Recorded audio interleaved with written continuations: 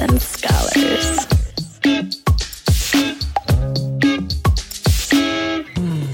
You were listening to a Pleasure podcast. For more from our Sex Podcast Collective, visit pleasurepodcasts.com. Okay, I'm usually advertising for other companies, but I really want to promote an event that I am co-hosting coming up called Into Pleasure that features a lot of past guests. I would love to see you slutty scholars there, virtually that is. You can find all of the info and buy tickets at intopleasure.com. The event is open to women and any marginalized genders, and right now the early bird, which is lasting until March 21st, full day is only $97. Into Pleasure was created by past podcast guest, burlesque star Michelle Lamour. It is an all-virtual event happening on April 2nd from 9:30 a.m. to 5 p.m. Pacific Standard Time. On April 2nd, we will dive into pleasure. We will learn from experts about sexuality, sensuality, and play. Absolutely no experience required. These classes are great if you are just starting your pleasure journey or if you are a pleasure pro. Join us for a full day of activities, or you can pick and choose your own pleasure classes a la carte. I will be speaking alongside past podcast guests Goddess Coco Meow and Jave DeBay, as well as Michelle Lamour, and this amazing bondage duo named Leaf and Icarus. All of the sessions are super interactive and cover everything from beauty rituals to kink and rope tying and even sensual movement. We'll also be having a great virtual goodie bag featuring some really amazing advertisers. So come get Into Pleasure with me and get your early bird discount tickets now at intopleasure.com. Hope to see you there. Thanks for tuning in. Sluts and Scholars is a sex-positive, shame-free educational podcast where we try to help you talk smart and fuck smarter. While we love to give advice and resources, please note that this podcast or any emails from us are not intended to be therapy or a replacement for therapy. Welcome back to another week of Sluts and Scholars. I'm Nicoletta Heidegger, and I'm a licensed marriage and family therapist and sexologist. And this week, I'm excited to welcome Ifetayo, Harvey, and she is the founder and board president at the People of Color Psychedelic Collective. Her experience of growing up with her father in prison brought her to drug policy reform work at the Drug Policy Alliance. In 2013, Ifetayo was the opening plenary speaker at the International Drug Policy Reform Conference in Denver, Colorado. She briefly worked at the Multidisciplinary Association for Psychedelic Studies back in 2015, where she was inspired by Kai Wingo's Women and Entheogens conference in Cleveland, Ohio. Ifetayo worked at the Drug Policy Alliance for 5 years because of her passion for ending the war on drugs. While at the DPA, she penned the piece Why the Psychedelic Community is So White in 2016 and began organizing other folks of color and allies in psychedelic circles. She comes from a family of 7 children raised by her mother in Charleston, South Carolina, and she has a bachelor's degree from Smith College in History and African Studies. Welcome, Ifetayo. Thank you. Thank you for having me. I'm so glad I came across you somehow with like random connections and friends and things. So Ifetayo is actually going to be speaking at this awesome event that I'm working at coming up called with the Sexual Health Alliance, where we're going to be talking about cannabis and other psychedelic assisted therapies. So big fan so far and really glad to have you on the podcast. Yay. Awesome. Yes, I'm excited to work together and I'm excited for the event next month too. So I know you said it in your bio a little bit, but tell us about your inspiration for starting this collective. Yeah, so I got into drug policy because of my experience of my dad being incarcerated and then later being deported. And at the time, I was also dealing with a lot of depression and anxiety. I was going into my senior year of college, and when I got invited to speak at the Reform Conference in Denver, I went to a panel on psychedelics. It was my first time hearing about psychedelics being used in a therapeutic sense. And they discussed end-of-life therapy for, I think LSD. And I was like, oh, wow, this is interesting. And for me, I kind of related to that. Not that I was dying, but that anxiety that people with terminal illnesses were experiencing. So I decided, I need to try this for myself. And long story short, I ended up trying mushrooms for the first time. In 2013, I ate 3.5 grams and went to the woods and had a very, had a very dynamic journey. And even at that time, I didn't think that I would go into working with psychedelics, like in a, professional capacity. I wanted to be a high school history teacher. And I wasn't. I mean, I would hope that in our future society, you could do both. Yeah, exactly. And that's the thing, in our society, you can't, right? You can't talk honestly about drugs or sex and teach young people. So I ended up getting a job at MAPS, the Multidisciplinary Association for Psychedelic Studies, about a year or so after I graduated from college, being Rick Doblin's assistant. And I started just learning about psychedelics, and I was just wowed with all the possibilities for healing, especially around MAPS's work with MDMA-assisted psychotherapy for people with PTSD. But ultimately, MAPS wasn't a good fit for me. I was the only Black person who worked there at the time, and it was just, as you can imagine, awkward, uncomfortable for me. And I ended up leaving after 8 months and found my way back to the Drug Policy Alliance in New York. But DPA wasn't really doing or prioritizing psychedelics. So I was like, cannabis, harm reduction, overdose prevention campaigns, that kind of thing. And I still want to do work around psychedelics. And there were some attempts to create conversations for Black folks and for folks of color to talk about drug use in pleasurable ways, because we're so used to talking about it in like dysfunctional ways, like, oh, this person has a bad relationship with X drug, but or they're in jail because of drugs. Right. And we don't ever talk about why people really use drugs, and that's because people derive pleasure from drugs, even if the relationship can become chaotic over time. At the root of it is people are trying to experience pleasure. And so I wanted to create a space where we could acknowledge that, and also acknowledge that the war on drugs has harmed so many of us. And because of that, a lot of us have kind of a lot misconceptions around drugs. We're miseducated around drugs. So I wanted to create a space for people to educate themselves, and then also, talk about how a lot of these substances are fun and that's okay. And in my bio, I mentioned Kai Wingo. Kai was a Black woman from Cleveland. She was a mom of 3. And she was a mushroom grower who had her own urban farm in the middle of Cleveland. And she had a conference back in 2015 called Women and Entheogens. And I attended on behalf of MAPS, and it was like the blackest psychedelic conference I ever seen or ever heard of. And so I was so inspired by her, because she was just so down to earth and open and just personable, and everyone there was a sense of community there. People wanted to help each other out and teach people new things. So I wanted to kind of recreate more spaces like that over on the East Coast.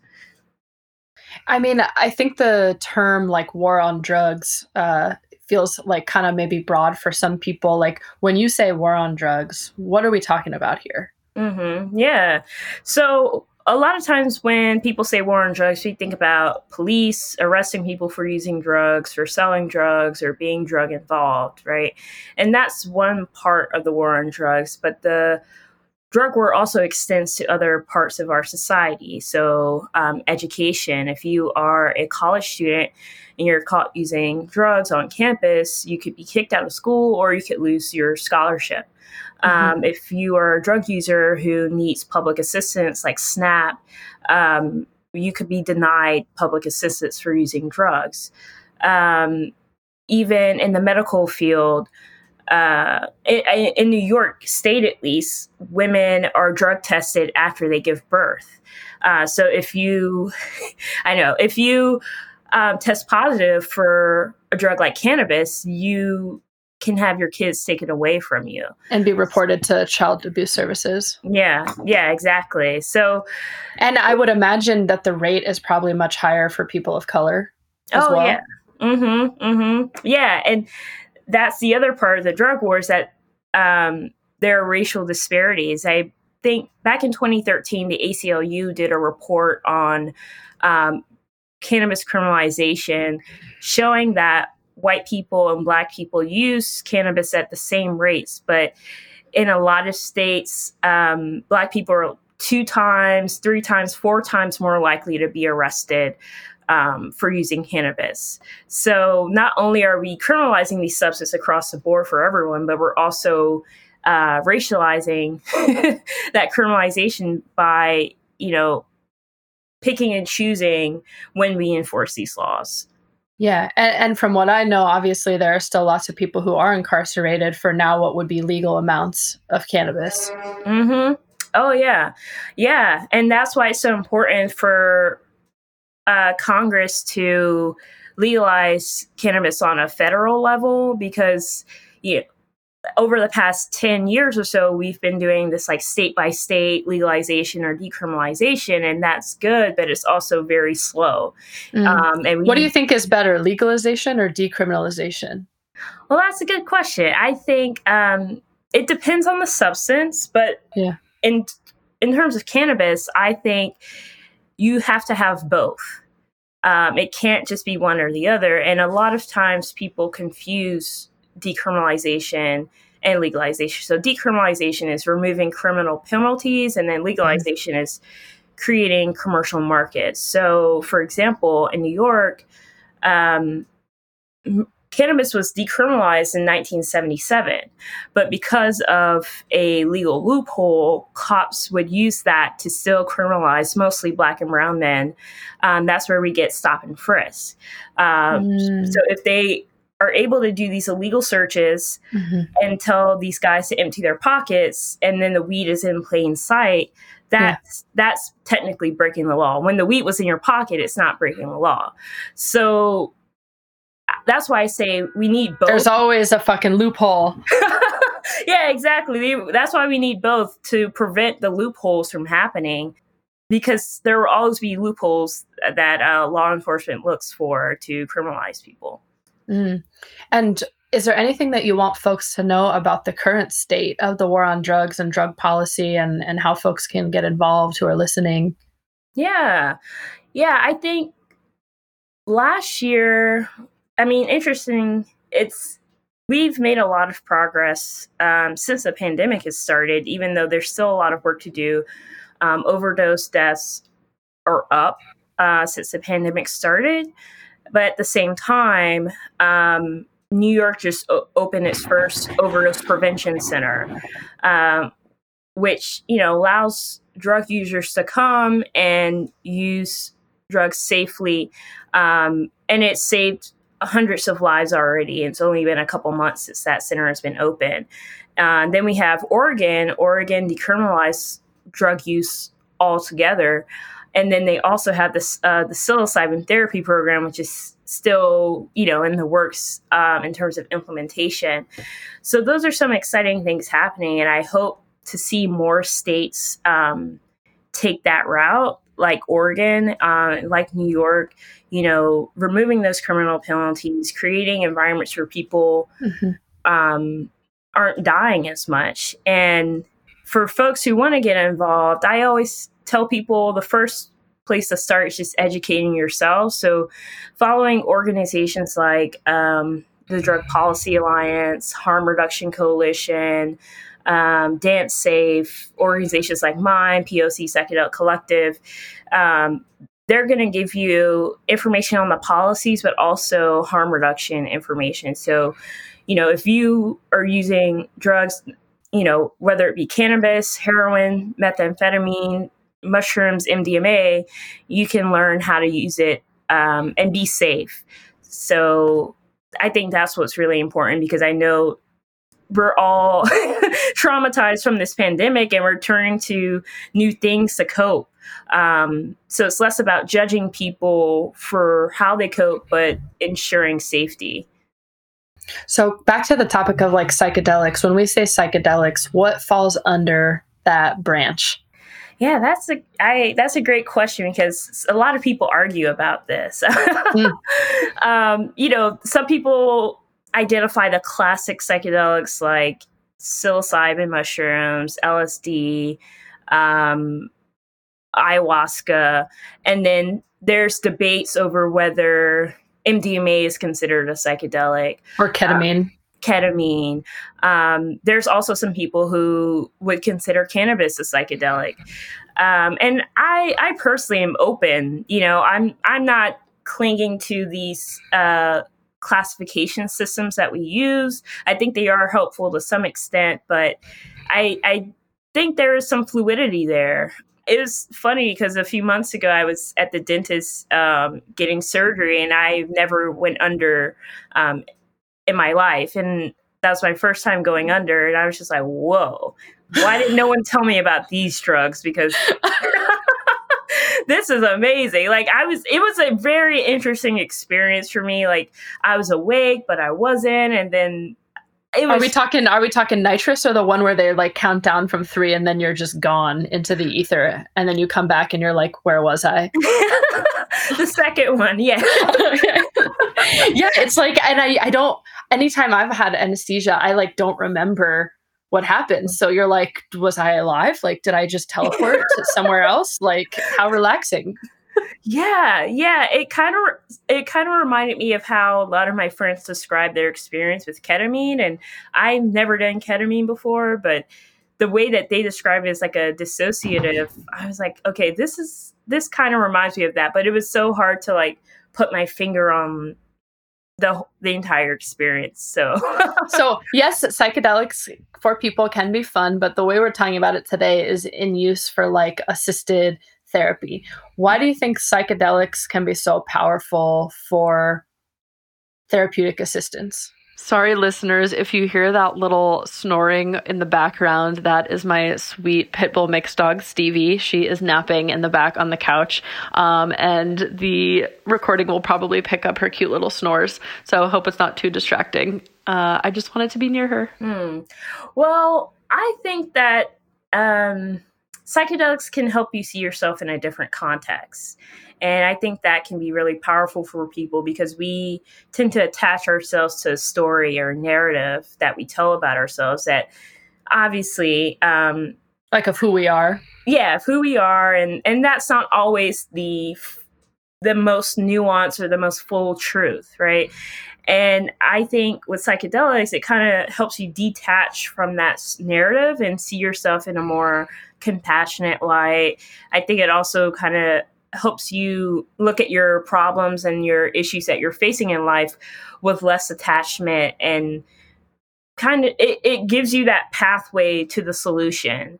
And you're like, oh, well, this makes so much more sense. It's like an aha moment almost. And I think for people with trauma, who are trying to process and heal that trauma, it's powerful because in a sober state, it's very hard to confront that trauma. It's very hard to even think about it, right? Put yourself back in that place where you're traumatized. It can actually lead to people spiraling and, getting re-traumatized. Yeah, re-traumatized, triggered, and just having a hard time doing the day-to-day stuff. And I think psychedelics, when taken in a safe, supportive environment, can help people with trauma like face that experience that they had and come to terms with it. I think the term is radical acceptance. So accepting that difficult experience, that traumatic experience, and not necessarily blaming yourself for it, but holding it in a way that acknowledges that it happened to you and it impacts you, and it still is impacting you and may go on to impact you for the rest of your life, but that's not your fault. That's not, that doesn't make you a terrible or a broken person. You're human. So I think it helps you see yourself from a more, a humanistic perspective. Yeah. How did your psilocybin psychedelic experience help you? Yeah. So when I first did psychedelics, I was struggling with suicidal thoughts, suicidal ideation, and just feeling very overwhelmed and, just passive about wanting to live anymore. And when I did mushrooms for the first time, I feel like I was shown a different side of the world. Like I was in the woods. I went to school in Massachusetts, so it was fall. So the leaves were changing colors, and I was just like overwhelmed with how beautiful it was. I had never seen nature through these eyes before, and in a way, it kind of reminded me of like why life is so special, why life is so important, why life is beautiful. And at the same time, it also reminded me that being a human on the day-to-day is hard. Each day takes a lot out of you, and you have to acknowledge that in order to keep going. Okay, you need to have these discount codes from our amazing advertisers. A lot of my clients, friends, and myself included, often complain of not having enough or making enough time for sex or things to help prepare for sex. Let Like a Kitten help. Instead of spending hours browsing for the perfect sex tool, let Like a Kitten help you curate a box made just for you. Right now, Like a Kitten is offering listeners 20% off and free shipping when you go to likeakitten.com/S&S or enter code S&S at checkout. Like a Kitten will ship you a gift box with all of your erotic essentials, from vibrators and massage oils to robes and handcuffs. It's your one-stop shop for a great evening. This month, they're helping you choose your own adventure with the BYOB box, aka Build Your Own Box. You get to choose one item out of each of 6 categories: toys, beauty, products, lubes and cleansers, games, sexy accessories, and lingerie. Within each category, you have 8 or more products you can choose from, so you can build an experience that's customized to your specific desires.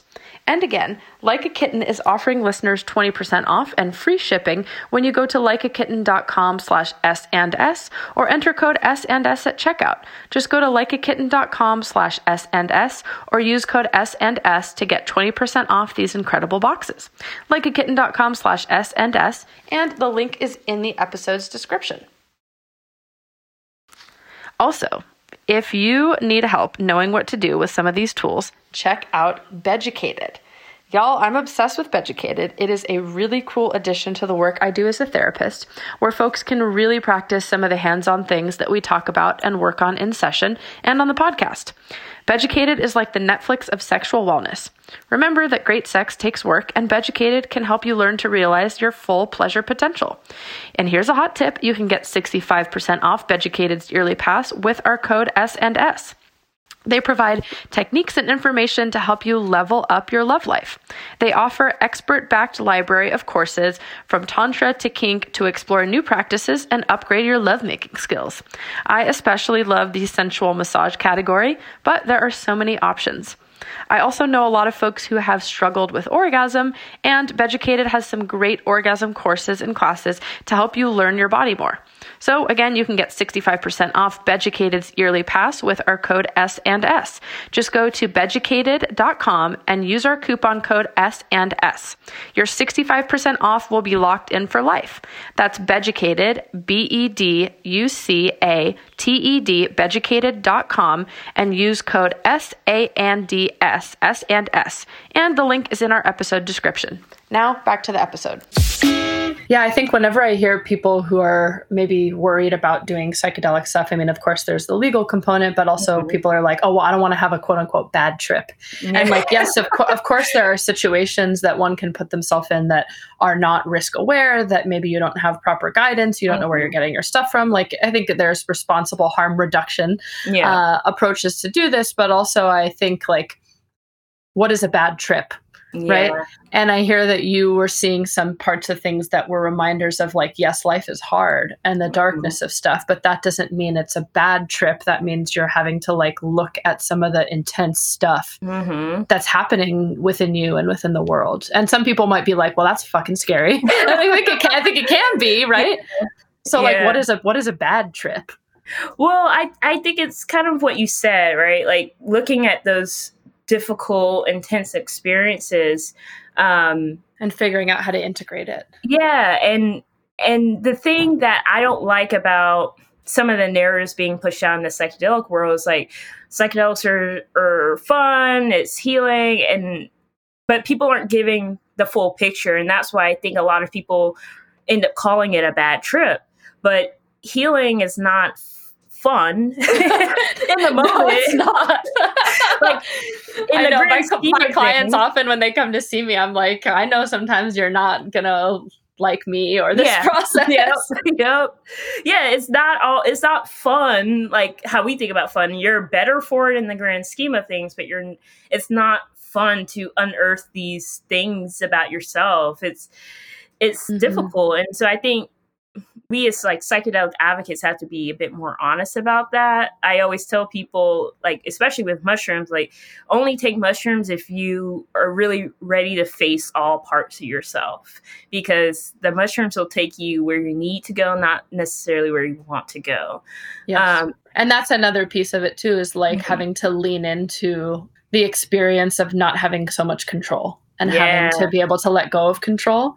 Mm-hmm. Oh yeah. Yeah, definitely. I mean, with my first trip, I felt like nausea, and that's something that really makes me uncomfortable. I hate that nauseous feeling like I'm going to vomit, and I did vomit on my trip. But yeah, that's just one step of it, like feeling like you're not in control of your body, and eventually you just have to release and just let the mushrooms do their thing. And also remind yourself that, okay, I just took some mushrooms. I'm not going to die. Just to keep yourself grounded. I think a way to prevent bad trips from happening, and what I mean this time is some people really can have bad trips. Like if they're around people who aren't great, who make their trips worse. That's why I always tell people set and setting, be with people who you really trust, who you feel safe around. Also do some prep work before, like think about your intentions, think about why you're doing this. What do you want to work on within yourself? And then also, what are some things that, are your limits or your boundaries within this trip? Like, you could tell your friend, hey, I don't want to talk about my parents because that's just too intense for me to handle right now. Maybe you're not trying to focus on that. So I think doing some safeguarding, doing some prep work, trying to build a meditation or a journaling practice will help prepare you for things that come up in your journey.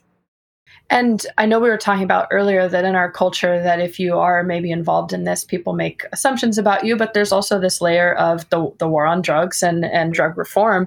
As a Black woman, do you feel afraid of talking about this stuff so openly? Like, are you worried that people are just going to come for you?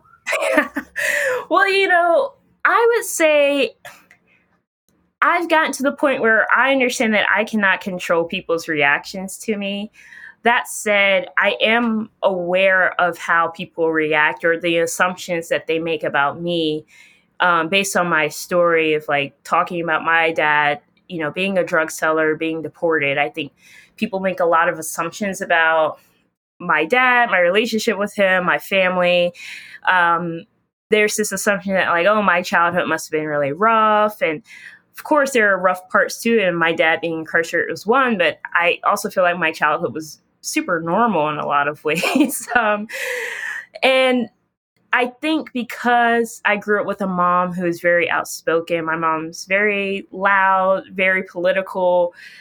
She really modeled to me what standing up for yourself looks like.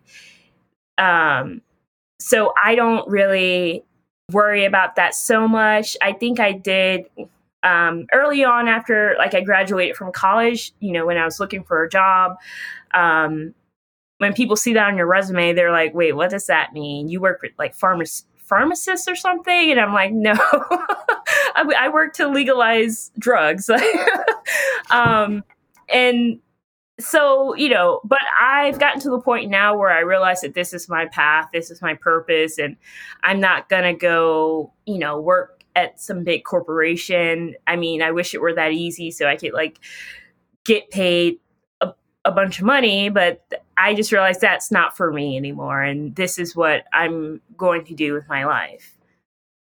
Yeah. And when I think of psychedelics, I mean, I could definitely educate myself more about the history of psychedelics. And from what I know, most every psychedelic has roots in Indigenous and folks of color communities. Mm-hmm. So how has psychedelics become so white? Wow. Yeah, that's I mean, people should read your article for a full thing, but like, I'd love to hear from you. Yeah. Well, I think part of it is due to like the criminalization aspect, like I mentioned earlier, right? A lot of substances, like say, for example, cocaine, cannabis, were associated with particular immigrant groups in America. And because of that, they became illegal.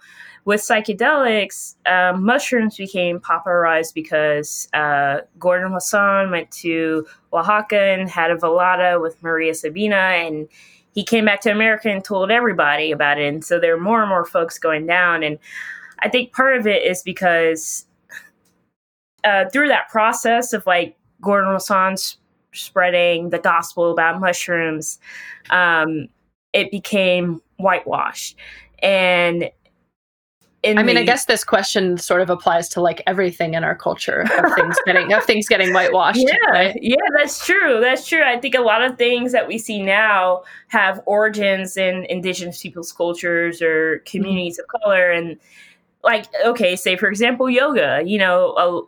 I think a lot of people know that yoga comes from India, but we associate it with white women in yoga pants or Lululemon, right? And nothing wrong with the yoga pants. I have a few pairs. I mean, they do look good. Yes, they do. But yeah, I think it's that process of like not really honoring the origins, not really honoring the people or the groups that these substances come from, and through time they start to become associated with a different group of people. And I think like people associate psychedelics with white folks because some of the psychedelic pioneers like Paul Stamets, Paul Stamets, Michael Pollan. Oh man, you're on a roll. Yes, those they're both white, right? yes. Yeah. But those people, they get in the spotlight, right? Michael Pollan's book, I mean, I didn't read it, but from what I heard, it didn't really mention Indigenous people. It didn't really mention a lot of women. So it's like this erasure that happens over time. People just keep burying those origins away and not uplifting them like they should.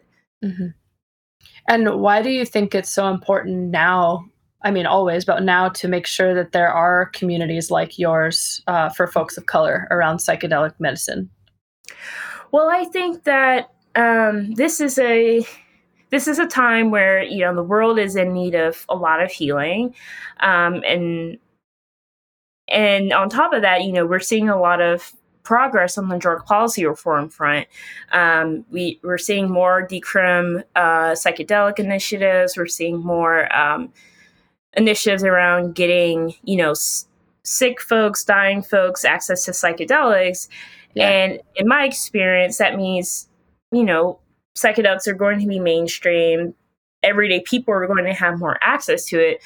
But if they don't have the knowledge to go with that access, then that sets them up for danger.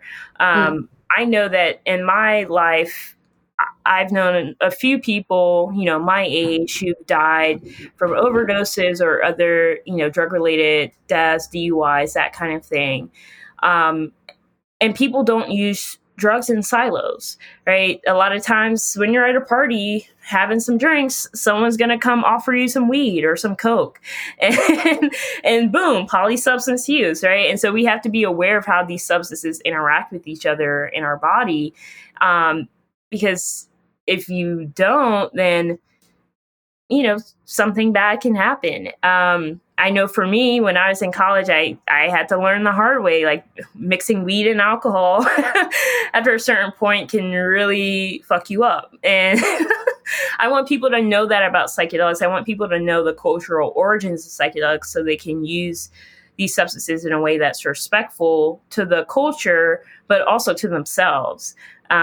So telling people like, listen, mushrooms are not a party drug. Like, I've heard of people doing mushrooms at parties and I'm like, how? Like, why? Maybe small amounts. Yeah, maybe a small amount. Yeah, maybe a microdose, but like a couple grams, like, are you like, what?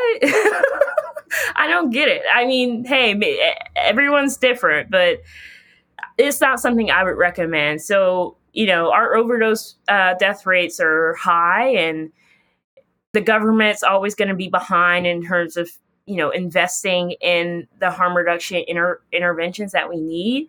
So, yeah. Why does the government benefit so much from not having a harm reduction approach? Oh, man. You're like, shit, that's a whole nother episode.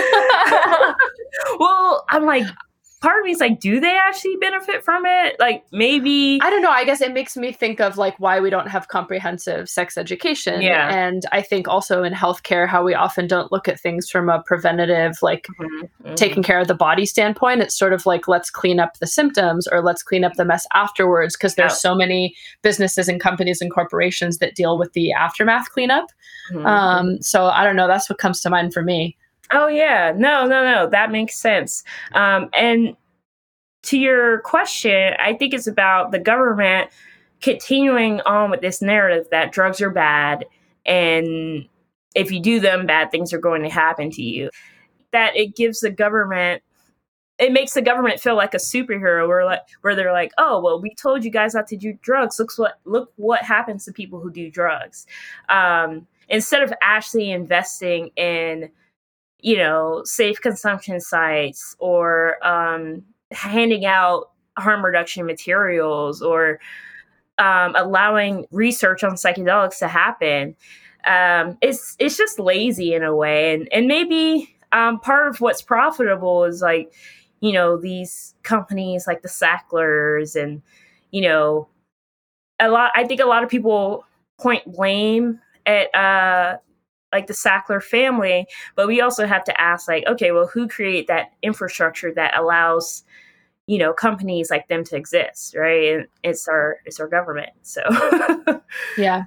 And just on the flip side, in terms of like communities of color and psychedelics, like what's some of the research that we're seeing now about the help and the benefits of psychedelic and how that can help people with systemic racial trauma or just people, all people. Right. Yeah. I always tell folks about Dr. Monica Williams's work.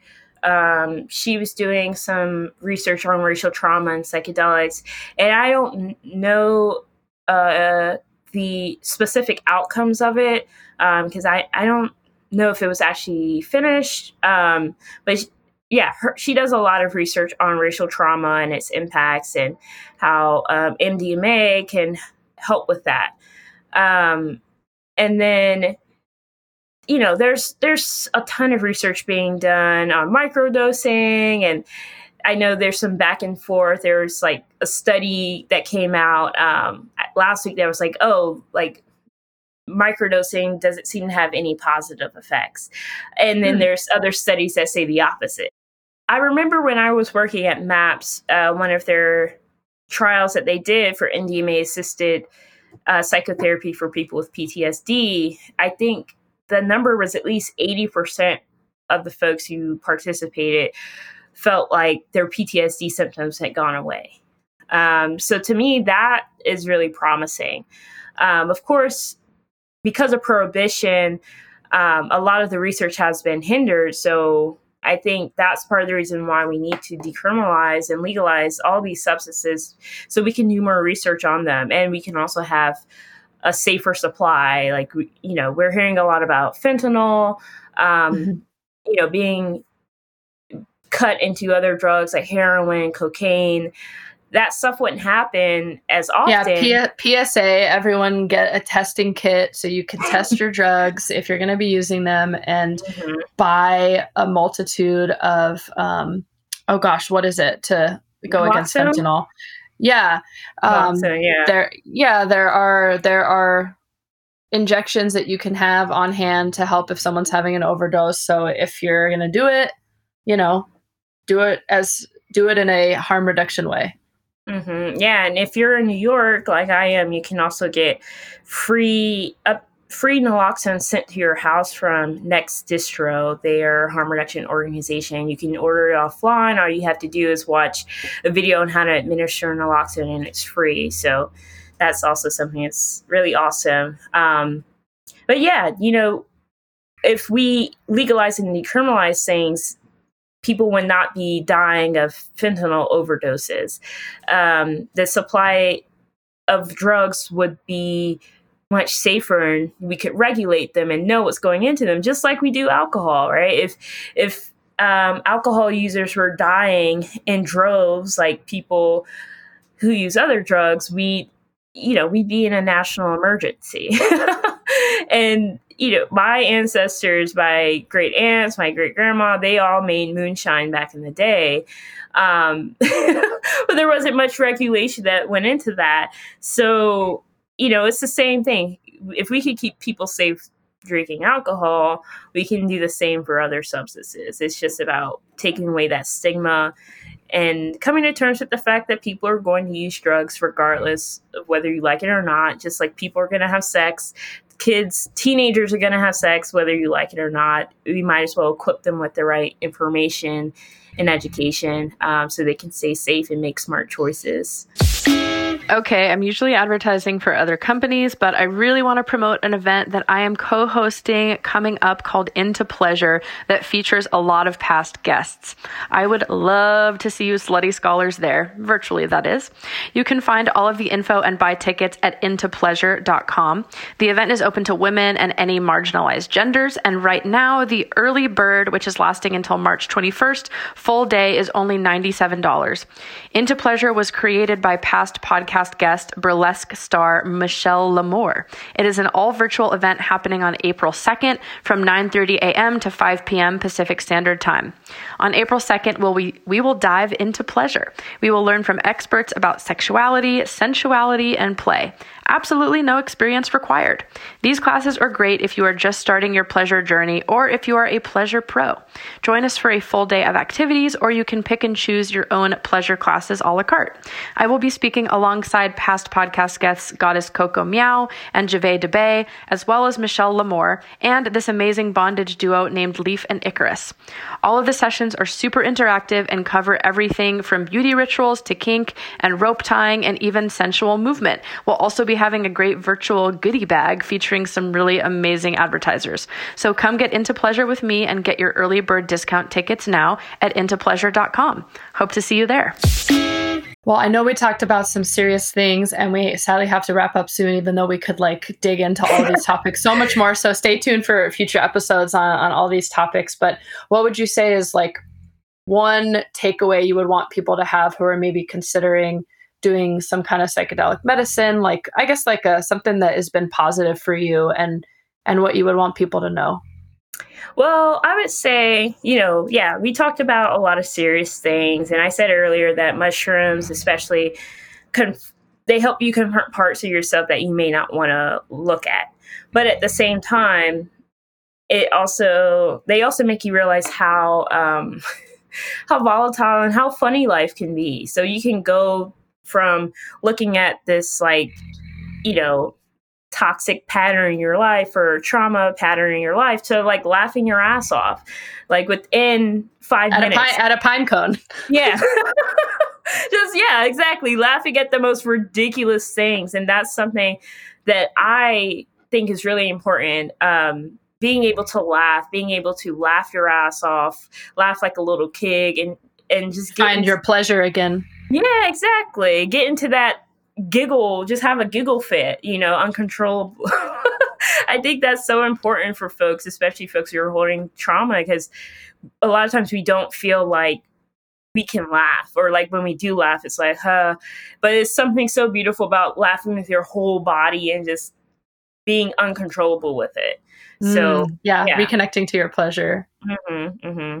Oh, yes. Okay. Well, I know you have to run, but I'm so grateful for this conversation we got to start, and to many more. How can people support your community and the work that you do and all that? Yeah, so you can visit our website, www.pocpc.org. Sign up for our email list, follow us on Instagram, Twitter, Facebook, and stay tuned for more events. Yeah. And again, listeners, this is mostly geared towards like people in the mental health space, but it is open to whomever. If you check out the Sexual Health Alliance, we have an event coming up on the last weekend of March. So come check that out. Ifetayo will be speaking with a bunch of other awesome people. So yeah, hope to see you all then. And don't forget to rate and review wherever you listen to podcasts. Thank you so much for joining. Thank you for having me.